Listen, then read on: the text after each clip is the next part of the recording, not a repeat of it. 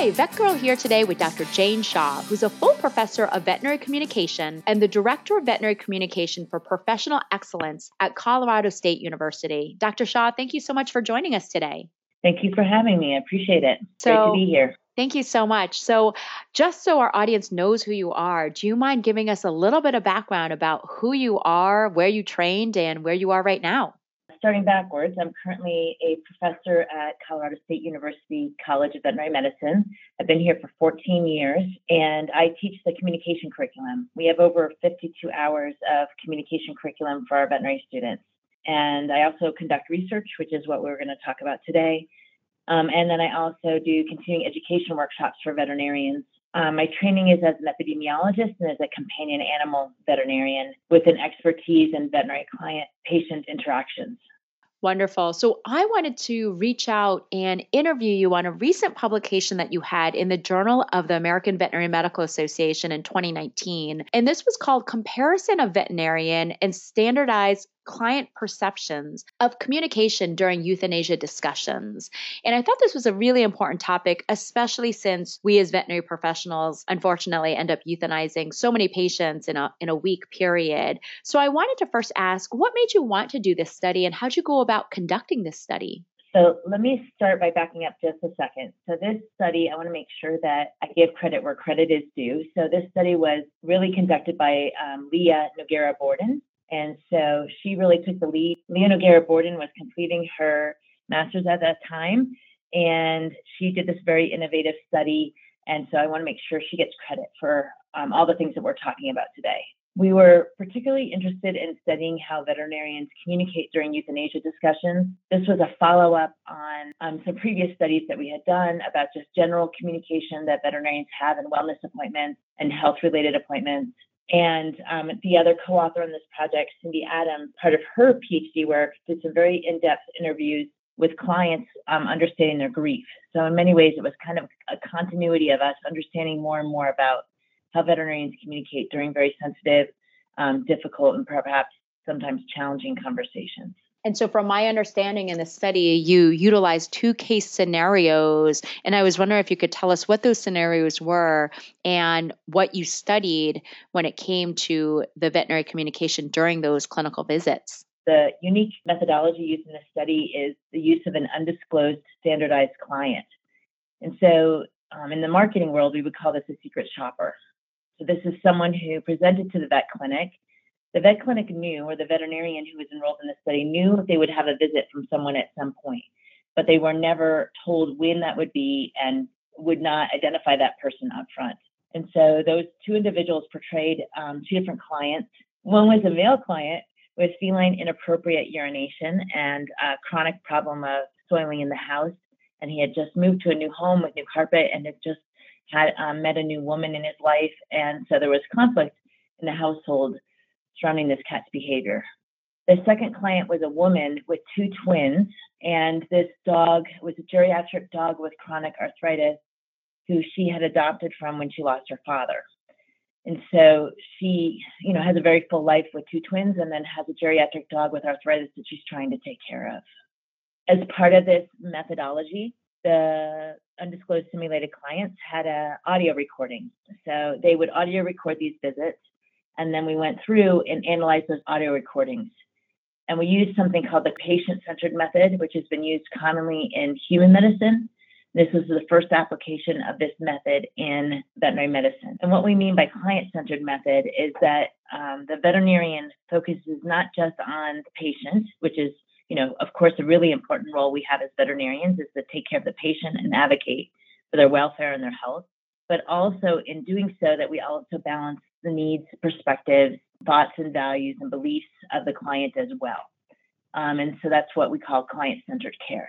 So the method allowed us in two different ways. The first, there was a previous method that allowed us to analyze the audio tapes. And in this study, we're looking at using surveys. So at the end of each of the interactions, the client completed a client-centeredness survey. So they reflected on how client-centered they felt the visit was. And then the veterinarian also completed the same survey, a client-centered survey, on their reflections on how client-centered they thought the visit was. Excellent. And what did you guys end up finding when you analyzed all this data? What are some takeaways we can get from this study? Good news and bad news. That veterinarians and clients were not connected. They did not have the same level of agreement on client-centeredness. And so when you compared the two surveys and you looked at how clients and veterinarians responded for many of the items on the survey, they did not have agreement. And so that's an indication that veterinarians and clients were not seeing or viewing the appointments in the same way. And so that tells us there's a bit of a gap. And one of the biggest areas of gap was taking time to understand the personal and family issues within each of these cases. So for example, when I told you a little bit about the scenarios in the feline inappropriate urination case, some of the family and personal details was that he had just purchased a new home, he had brand new carpeting throughout the whole house, and he had a new relationship. And so it wasn't just him and the cat making these decisions. There was a third party involved who was also putting pressure on the situation and feeling really frustrated about this cat's urination behavior. And likewise, when I shared with you earlier about the geriatric canine scenario, this was a woman who had two twins. She also, as a young family, had financial concerns. And so some of the nonsteroidal anti-inflammatory drugs are expensive for treating arthritis, and that was a struggle for her.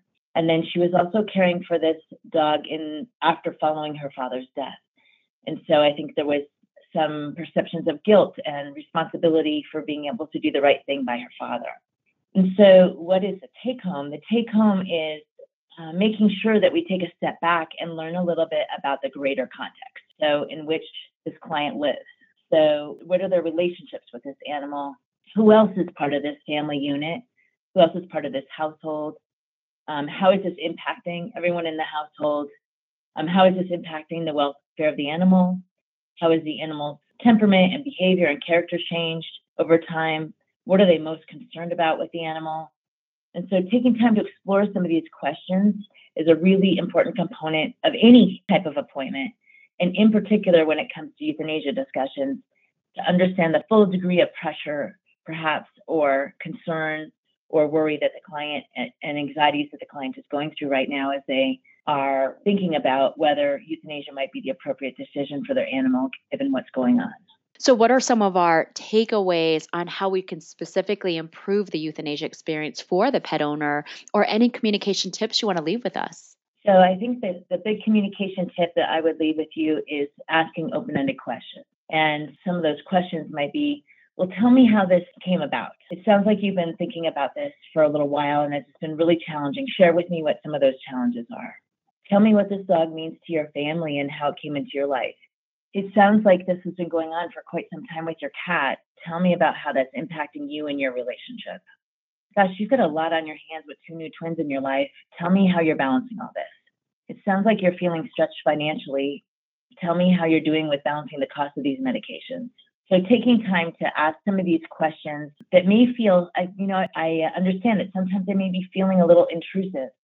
But if clients are sharing these things, sharing that they're struggling with the finances or struggling with a relationship at home around their cat, then clients are opening the door for us to be able to ask those follow-up questions and understand the full complexity of the problem and understand the full complexity of what the client is trying to address with both the animal, but as well as all the family dynamics in the household. Great hints. You're right. It does oftentimes feel intrusive, but I think it's really important that we be both empathetic and compassionate when we're asking some of these questions, and oftentimes just putting ourselves in that position of where that owner may be coming from. What I found often is the owner is hesitant to even bring up the quote E word or the euthanasia word, and oftentimes wants the veterinarian to bring it up instead of the pet owner themselves. I think a lot of times there's a guilt associated with it too, don't you think? Yes. And I think another finding here, so when you look at the differences between the two cases, one of the last questions that we added to this study was, to what extent do you feel better prepared to make a decision regarding euthanasia? And in the cat case, many of the clients felt prepared and ready to make that decision. But the geriatric canine case, they did not feel prepared to make that decision. And so they also, I think there was a gap. What you raised was, how do we even raise that word? But then how do we actually talk about it and talk about what the other component of a euthanasia discussion is, all the things that we can do to take care of the client and the pet during that. So who will be present? Where will it take place?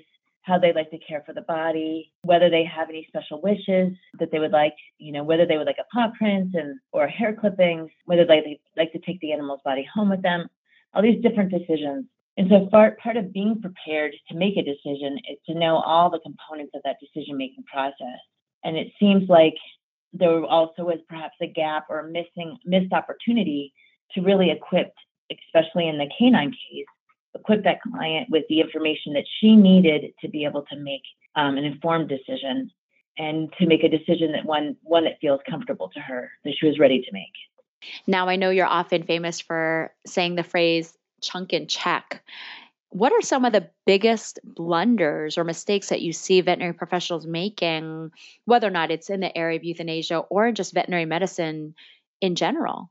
So in relation specifically to chunk and check, we tend maybe too enthusiastic. I think it's a really wonderful intent that we want to educate our clients and provide education to them and give them the knowledge they need.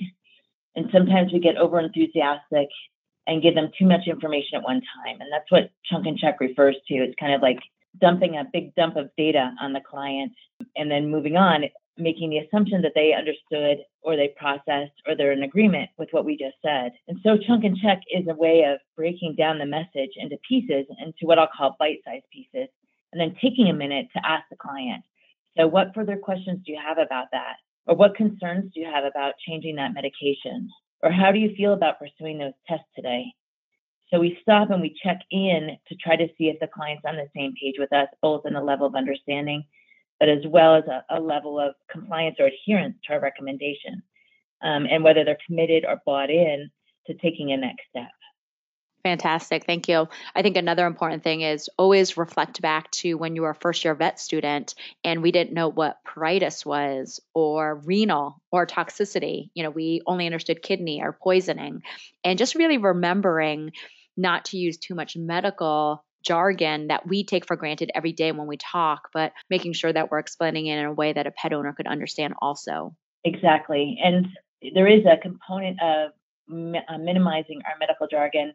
And it's also important in today's society with the advent of the internet that we take a minute to tell the client the exact medical terms. So if they're interested in doing their own research, and we can empower them by sending them to the appropriate website and give them the appropriate diagnostic term for what's going on with their animal, so they can do the follow-up and be able to read more about what's going on and develop their own understanding. Wonderful. Thank you so much, Dr. Shaw. We really appreciate everything that you do in the area of communication in the veterinary field, and really appreciate you taking the time to join us for today's VETgirl podcast.